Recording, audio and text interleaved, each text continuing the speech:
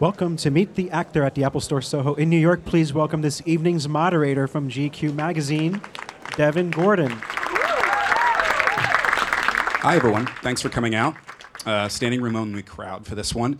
I'm very excited to be here with you guys today. As I was telling the actors we've got for you in the room just a minute ago, I wouldn't be here if I didn't like this movie.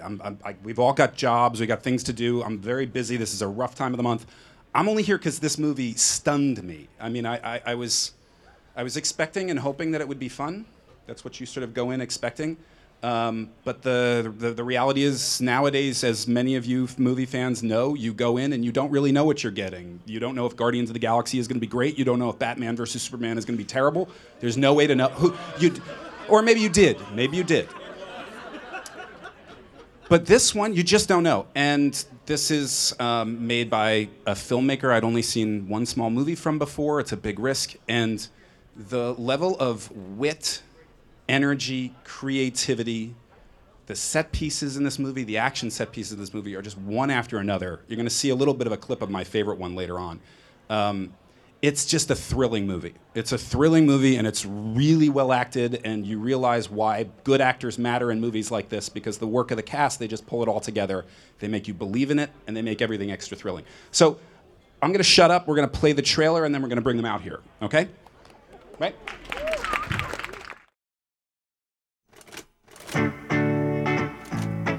These are photos of an island in the South Pacific. The place where myth and science meet. We use explosives to shake the earth, helping us to map the surface of the island. You're dropping bombs. Scientific instruments. Is that a monkey?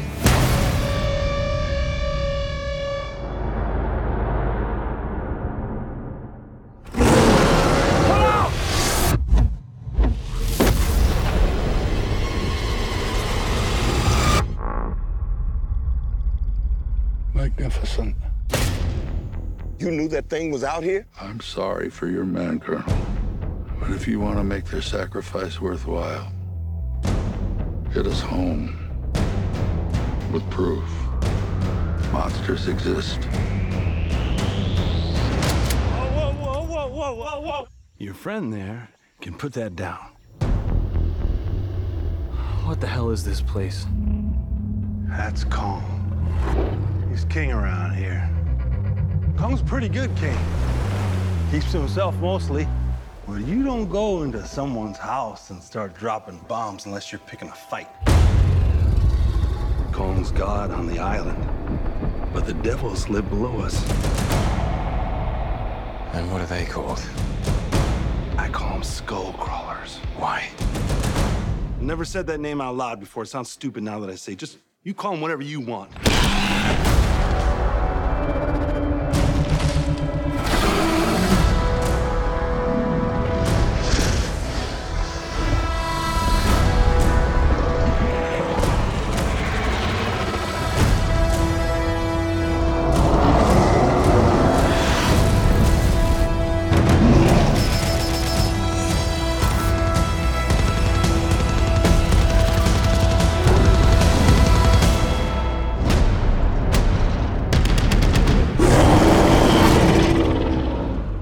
This is a good group of boys. We're all gonna die together out here.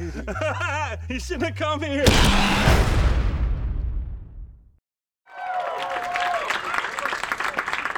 So, let's bring them out. Brie Larson, Tom Hiddleston, and Sam Jackson, the stars of Skull Island.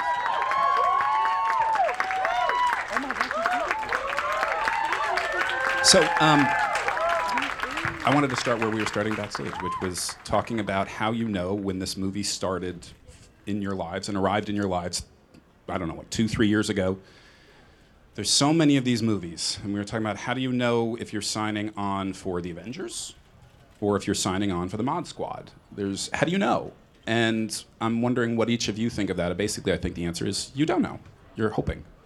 You never know. And I guess that's what keeps us doing it.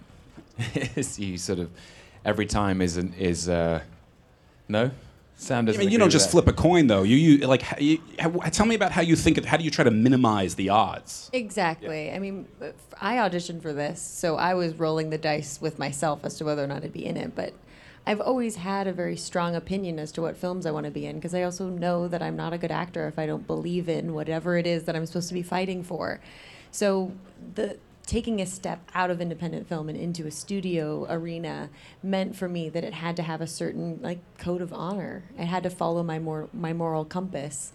And this was a film that is visually beautiful and is part of cinematic history, and it was a strong, interesting, dynamic female character with lots of complexity. But it also talked about violence, and it also talked about the environment. It talked about nature and man's human nature. And those were things that were worth exploring and worth diving into the studio realm for. It really is about those things, not just in a BS Hollywood way. It really is actually about those things, which is one of the things that's kind of impressive about the movie. There's a polarity between your character and your character that's pretty fascinating. So anyway, I don't want to interrupt that I thread. gotta but how watch did it you again know? so I can see all that. I missed all that. Comes out on Friday. It's a good-ass monster movie. I don't know about all the rest of this. But that's the point, though. When I look at everyone they'd assembled, I know that we can handle the human aspect of what the story is asking of us, that we can be terrified, we can be angry, we can be aggressive, we can have relationships that have ups and downs and peaks and valleys and all those things. So you look at the DNA of the company and say, well, all they really need to do is make sure that things are good, because we're going to be good. It's just a given. We're going to be good because we all understand dynamics between human beings. We've done enough theater. We've done enough films. Most of us know each other on a real genuine level, and we can be as nasty as we need to be to each other, and somebody says cut, and we can just laugh and go, that was a great one. I kicked you in the ass. That was awesome.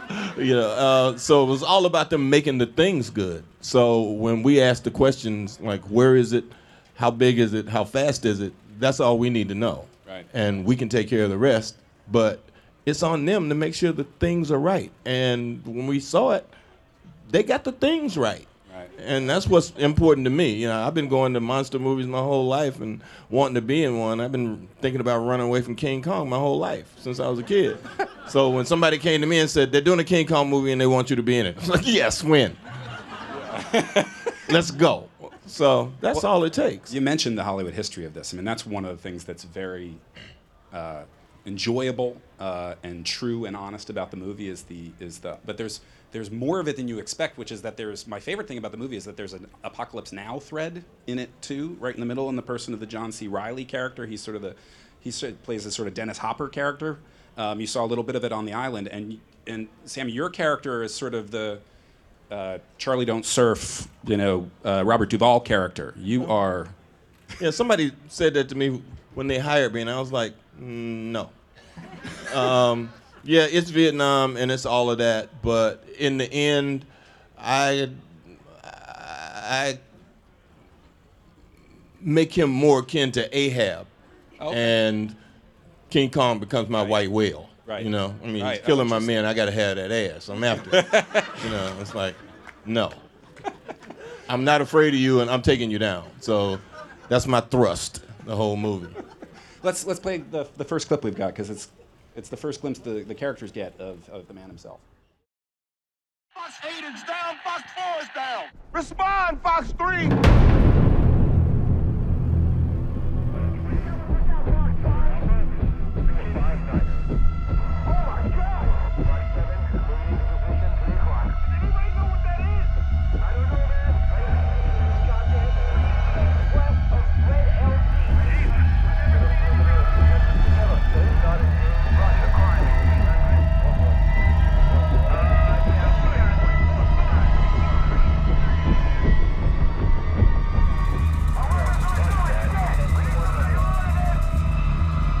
Is that a monkey? What the hell is that?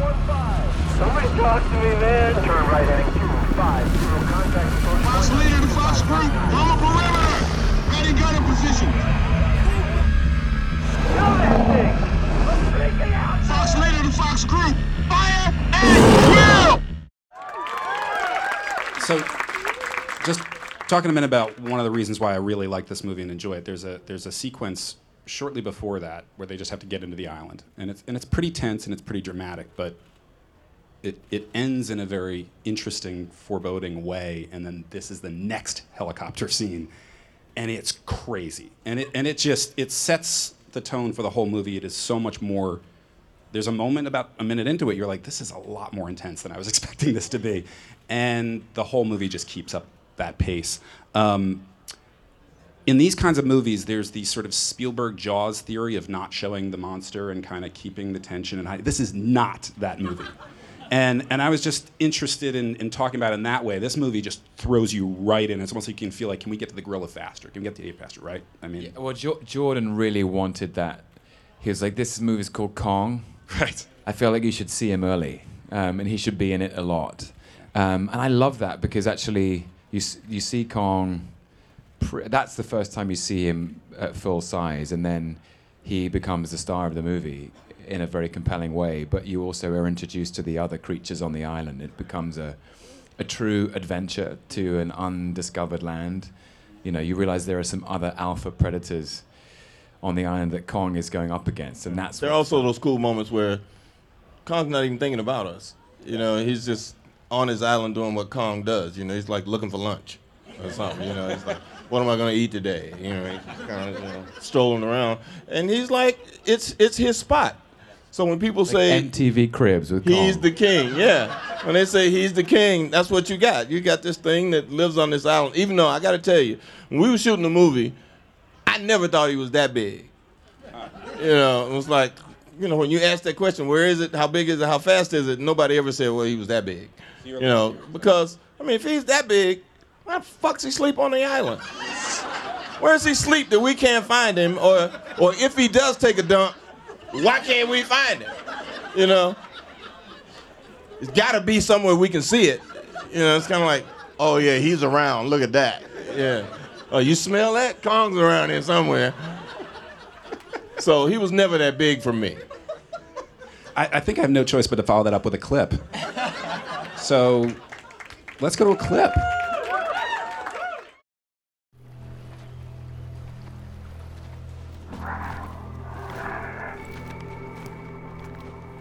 Well, if you look at that, it bleeds.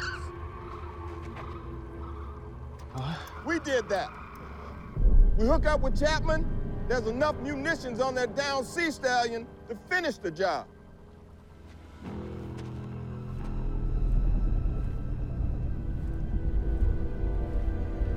Magnificent. You know why I carry this instead of an M16? Took it off a farmer fighting for the NVA. He surrendered right after we leveled his village. He was 50 years old, said he never even seen a gun until we showed up.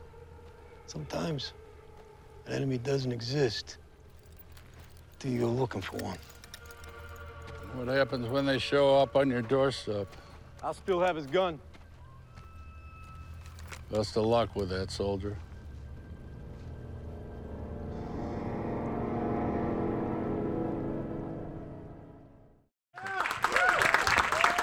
I just wanted to say, I love that clip because it features the great Shea Wiggum in the movie. And it's, I don't know how many of you guys know him, he's a fantastic actor, but it's an example. The three of us are sitting here today, but the cast in this film, you got Corey Hawkins and Jason Mitchell, Toby Kebbell, John Goodman, John C. Reilly. It's an amazing group of people, and every single actor brings their A game and their unique talents. So it's nice to see that. Just under. So that's just it's such a big cast. And what's amazing is how many actors really get to register and have really good moments despite, I mean, there must be 12 major characters in the movie, but you don't lose track of anyone. And I think one of the things that's interesting about the movie from a character perspective that I wanted to ask you about is that it's an unusual movie in that there's really no villain in it. There are people who do maybe debatable things, but it's sort of a moral conflict and things. I mean, Sam Jackson, your character is the closest thing, maybe, but you're just chasing your white whale. You don't think that he's a villain? I'm trying to keep my guys alive that trying to keep his are guys still alive. there and do something about the guys that he killed. I mean, he has the misguided thought, yes, that man's been on this planet forever, and there have always been things bigger, stronger, and faster than man, but we have ingenuity. So we either tame them, bring them to their knees, or we kill them. And it's that simple. And when you guys start talking about he's the only thing between us and these bad things, I said, well, we'll kill them too, because that's what men think. And you gotta have somebody with that point of view. Doesn't make me a villain. Yeah. Just makes me the guy with that point of view. But Bree thinks you're a villain.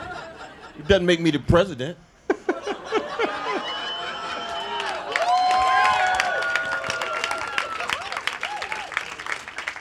There's some fascinating conversations. I'm going to just shift away from that. There are some fascinating conversations between Sam Jackson's character, John Goodman's character, that play out very philosophically, but never in a boring and movie-stopping way. And that's one of the virtues of it. One of the great things about the movie is the visual wit in it. There's just little details throughout this movie, and we're going to get to one of them in this last clip. There's a Nixon bobblehead doll that plays just a great little role that just makes you know that there's a creative mind behind this and it putting something in every frame. And then there's this scene, which I guess you guys call the graveyard scene.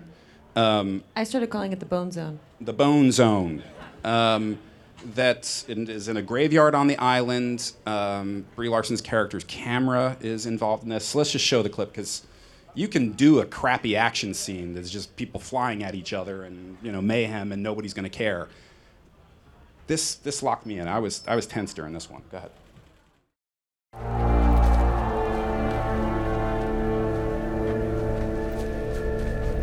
Yeah, you smell that? That's death. What the hell is this place? This is what's left of Kong's parents. I've taken enough photos of mass graves to recognize one.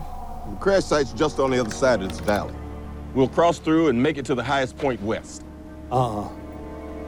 This place is a real no-no, sir. We need to be going to the north side right now. And you welcome to do that, my man. By yourself. I'm not leaving Jack out there. Now, who's with me? We can make it. You're mighty right we can make it. Now stay sharp, keep an eye out. I've only been here 28 years. What do I know? They don't really make it. There's not to give away anything that happens in that, but her camera gets swallowed at some point by a large monster and it starts flashing. And it, in the smoke. And it creates it gives the whole scene a kind of novelty and texture and ominousness that if you're not being lazy and you're really trying to give people their money's worth, you can build into a movie like this. So I just wanted to talk to you guys about that. Like, do you know that stuff's happening when you're on the set? How do you know that these scenes are going to be awesome? Do they read like that on the page? Like what are you divining from? What are you working off of? I mean, that sequence is a long one, and it was written very well, and lots of different action beats, but also there was room to make stuff up, and we were in that location for about 3 weeks. Where are you guys? In Jurassic Park. He's not joking. We were in Jurassic Park. Oh wow! Okay, really, Jurassic the Park. field? Okay, yeah. Yeah, the field that Sam Neill and the children run through in the Stampede. It's that exact. Oh wow! That's okay. that exact field. Yeah. So you got to be in the field finally. Yeah, we saw them every day. Yeah, people on SUVs with their Jurassic Park T-shirts on, and, not knowing what we were doing. They had no idea. There was a lost tour that would come through. And so sometimes every so often we'd be like, we're running and hiding from these monsters, and then there would just be this like, oh, we got to hold for the bus, and just like the lost tour, and it'd be all these people like looking through like, what the heck are these people doing? And what part of Jurassic Park and is then that? John C. Reilly would always go, yeah, it's me, your friend, John C. Reilly, and they would all go taking so many pictures. But there were a lot of things that went into making that thing work, because there's a specific thing that he has to do. There's a specific thing for John Goodman. Bree had a specific thing. Me and my guys had a specific thing. And they had plans to do certain things. And sometimes, like we said, we have to change things on the fly. So the military advisors are there, the guys who had actually been to Vietnam and telling us how to be soldiers.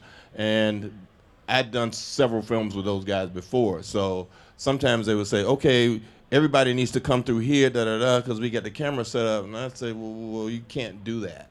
Well, it's a great shot. And I said, yeah, but if we do that and something does show up, like it's supposed to show up, then everybody dies because we're in a straight line. We can't be in a straight line. So we have to deploy the soldiers in a way so that if military people are watching this film, they can go, yeah, that's right, he's got our 6, and this guy's watching that way, and this guy's doing that. So we got that fixed.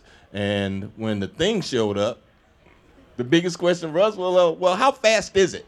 Yeah, right. And we can't swing our guns and shoot at each other, so we have to specifically move guns in a certain way. So in the George Lucas School of Green Screen, he says the more you do, the more we have to draw. So you make sure everybody's focusing away from each other and doing what they had to do, so by the time he has his encounter with that big thing, we're not in the way.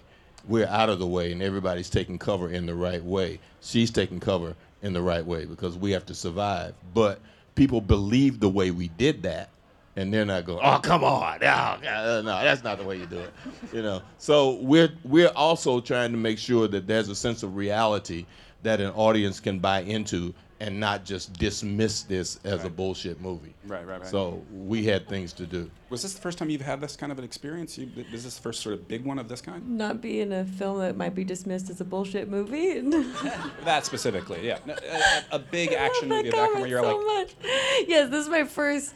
I guess Scott Pilgrim was a studio movie. This was kind of like my first big movie. This is my first time I had to like really run on camera and like focus and be like, don't look like an idiot, Brie. People are going to see it bigger than you are. And how did you find the process? I mean, how different was it? I think I really lucked out in that for my first foray into this.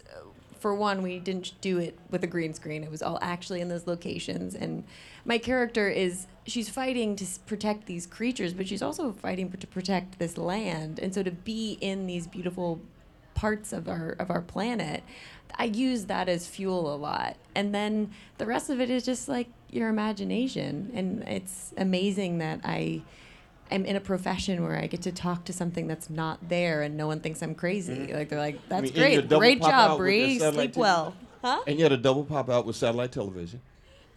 I didn't. Well, you know that. Okay, but you know that we weren't able to go to that at all during the day. You weren't. You were with us too.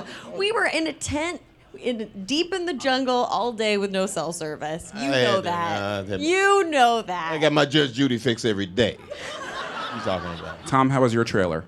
It was great. Yeah. It was great. As if Tian wasn't in it when you got there. It's like yeah, we share. Yeah, Tian's exactly. commandeering everybody's trailer. I want to save Brie from this for just a second, but just pointing out that I'm asking about the indie movies just because the first movie I saw you in was actually even before Scott Pilgrim. I was a judge at the South by Southwest Film Festival about 3 years ago when this movie Short Term 12 that Brie was in. If any of you... It was the fastest decision ever made by a jury judge for anything ever. We walked in, 3 of us sat down, we're like, so it's Short Term 12, right? We're all in agreement on this. I mean, literally, I'm not even making it. It was like a 10-second conversation because the movie was so incredible. And you should all go see it if you haven't, because it's basically like the Velvet Underground of recent indie movies. Rami Malek, who's Mr. Robot, is in that movie. Keith Stanfield, who's killing it in Atlanta and Get Out, is in that movie. Like, it's an incredible movie with an incredible cast, and the first place I saw her. We're going to take some questions from the audience, I believe. Actually, my question is for you, Mr. Jackson. First, let me say that I've been a fan of yours my whole life. I can't believe I'm able to ask you this. Okay. All right. In your opinion, what's inside that briefcase in Pulp Fiction? Honestly, never ever given a thought to that. I know it's 5 batteries and 3 lights, and that's what it's always been. And I never looked in it. Jules never looked in that briefcase. John Travolta opens it, and he closes it. Tim Roth opens it, he looks at it, and he closes it. I never looked in that thing. So it was never part of what I had to deal with. And I've never asked Quentin. No. The job is to dig into different parts of the human experience. So what kinds of facets of humanity that you got to explore in this film specifically attracted you to the project, and what kinds of roles would you like to maybe explore in the future? Cool question. Yeah. Do you want to jump in, or should I? No, go for it. Go for it. For me, there's an interesting conversation sort of quietly happening in the film about the relationship between human beings and the natural world. And Kong kind of is this icon of nature. And that sometimes nature is terrifying and wild. And there are parts about nature or a natural intelligence that guides its progress that we don't fully understand. And I love that conversation, sort of man versus nature in this. And I think Kong represents something that can be terrifying, but also noble about nature. And I think I really enjoyed exploring that. Every time I get to play a character with an occupation, I really enjoy learning more about their world and getting to talk with them. For Short Term 12, I got to shadow real women with that job. I played a scientist in a film, and I got to go to, I can't remember if it was UCLA or USC, and I got to splice DNA and spend the day with them. It allows me an ability to connect and learn from people that I don't know if I would ever have the chance to without this job, and I take it very seriously to be able to portray it as well as possible in a film. So with this, I got to speak with war correspondents and reporters who were so open and candid about the craziest stories I'd ever heard, about the things that they're doing, the risks they're taking, the shenanigans that are going on behind the scenes in order to get the shot, in order to share with us the truth. And I don't know if I had really valued that as much as I value it now after talking with them about it. And that's contemporary. When Weaver is taking photos and she's a photojournalist, it's all of those same shenanigans, plus being a woman at that period of time when that was very difficult in a man's world, and no light meter on her camera, focusing a camera, and running from things, generally. So all of those things together, imagine seeing something that you're the first person to see, or capturing something that is so important to tell, and you don't read the light right in that moment of panic, or you are in your makeshift developing room in your weird little back corner in Vietnam, and you don't turn it right or enough times, you miscount, and your whole film's ruined. Like, what an incredible thing. So much skill was involved in that. And so to portray that on screen right now, and to kind of pay tribute to those that are giving us the truth, is, I think, very valuable. Yeah. And the brotherhood of service, of guys who are in the service together, the responsibility of being in charge of men who are in your charge, and finding a way to get retribution for those men, to have a vengeance that grows so deep and so hard in you that you lose sight of everything on the outside of it. You have just a tunnel vision to make things happen. And the belief in the superiority of man and what it takes to block all those other things out, no matter how good or what it means to the environment to make something happen, because once I fix this problem, then I can fix the other problem.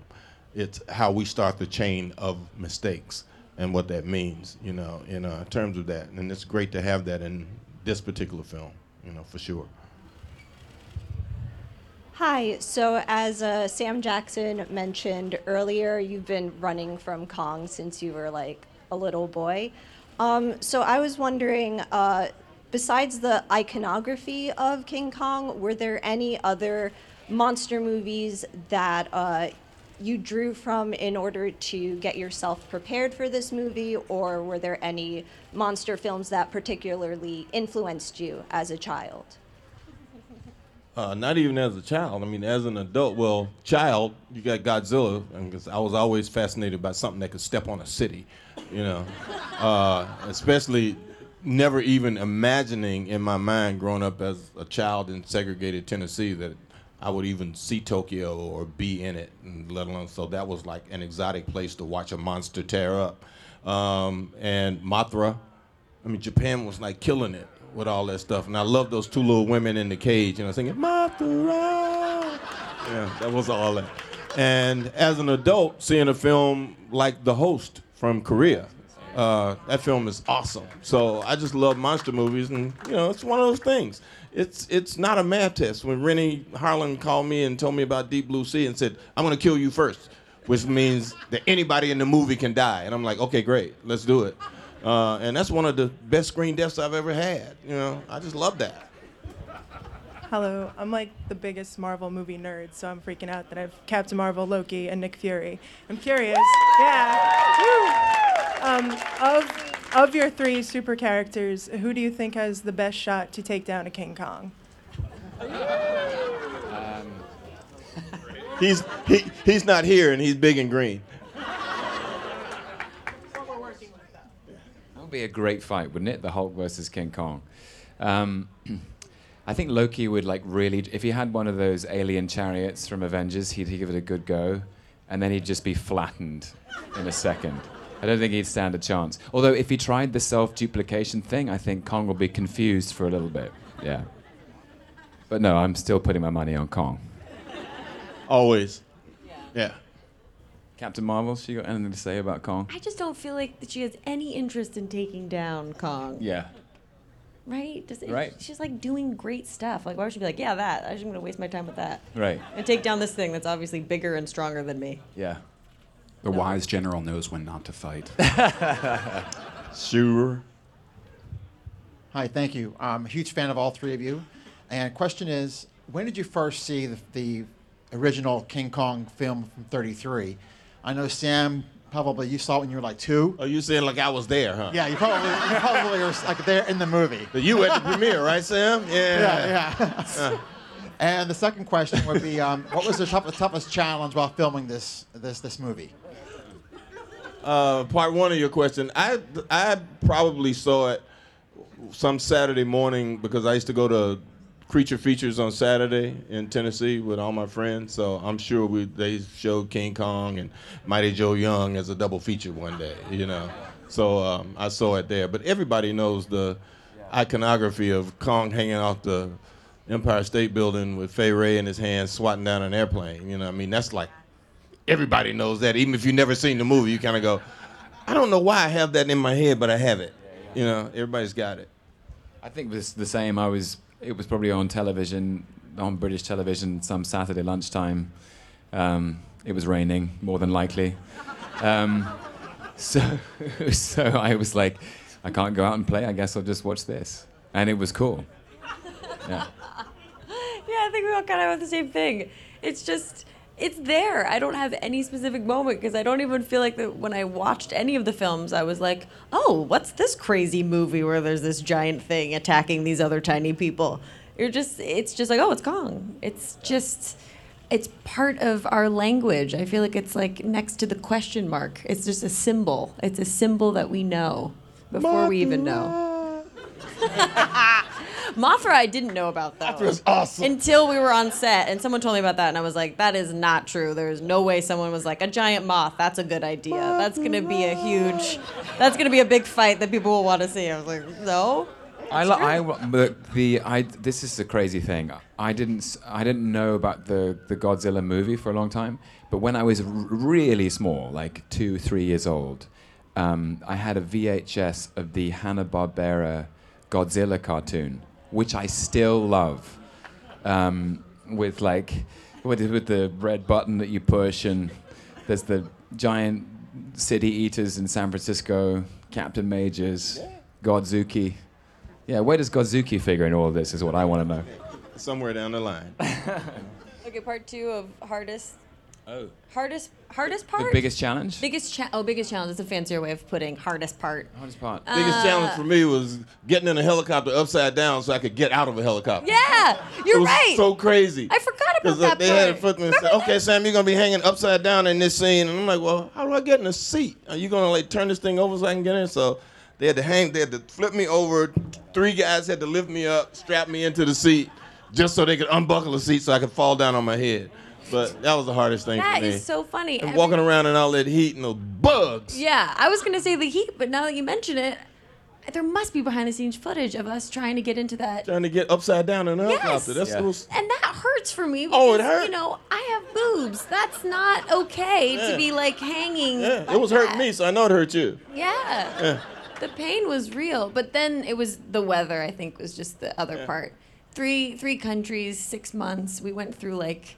I remember vividly, like when I watched this movie, I'm like, oh, that day was 120 degrees, or oh, that day was hailing, and I was getting sick. There was that day when you and I had to run down a rocky mountain in the dark. Mhm. That was there's a mountain in Australia called Mount Tambourine, and we had to run down it, and it was really rocky, and you know, there's a chance you could fall flat on your face and not finish the movie. So that was pretty. No, but you can't do it tentatively. You know, no one's gonna watch the movie and be like, "Oh, they seem really scared." They were like, "I just don't want to twist my ankle because tomorrow's gonna hurt. It's gonna suck if I have a twisted ankle." You have to. Like, By the way, I throw twisted yourself- my ankle. Oh yeah, you did actually. You did. I forgot about that.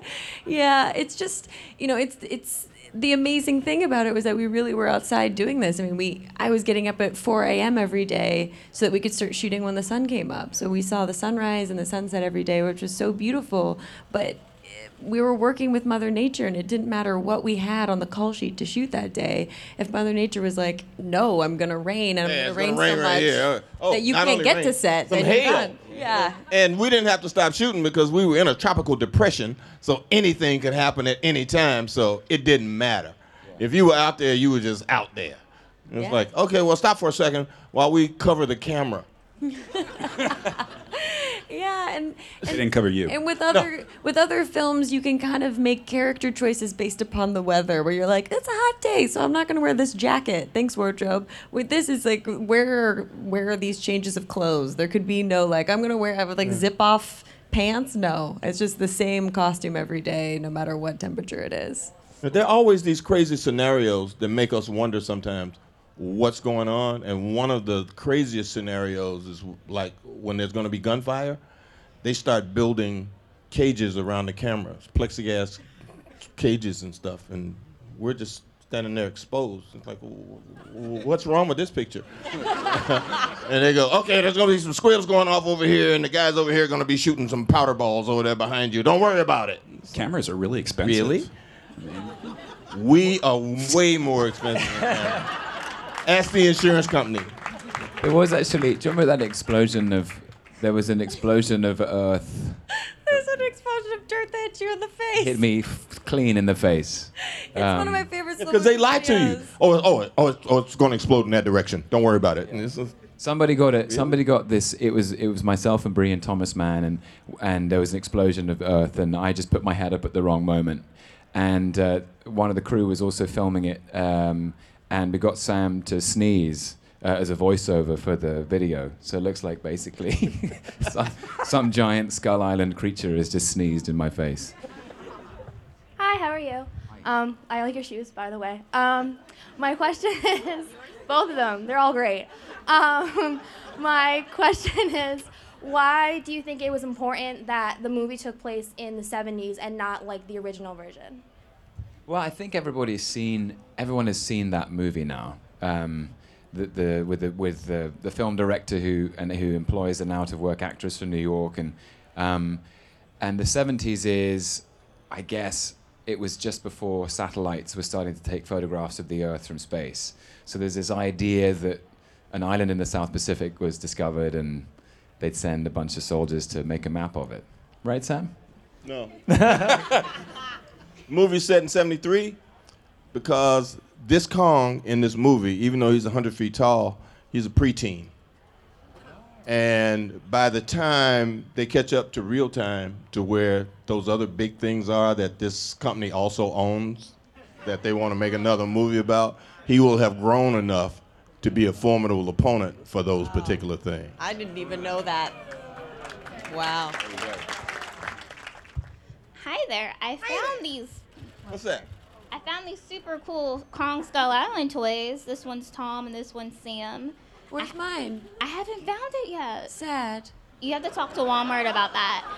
So I was just wondering, you're about to have all the Marvel merchandise though, so I think you'll be all right. Well, am I like the Ray of this year? What's going on? I don't know.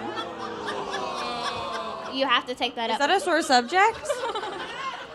I think there's a feminism thing to be said about that. But just growing up, did y'all ever imagine that little kids would be playing with toys of you? Never. No? No. They don't teach you that You at did. school. Sam did. You did?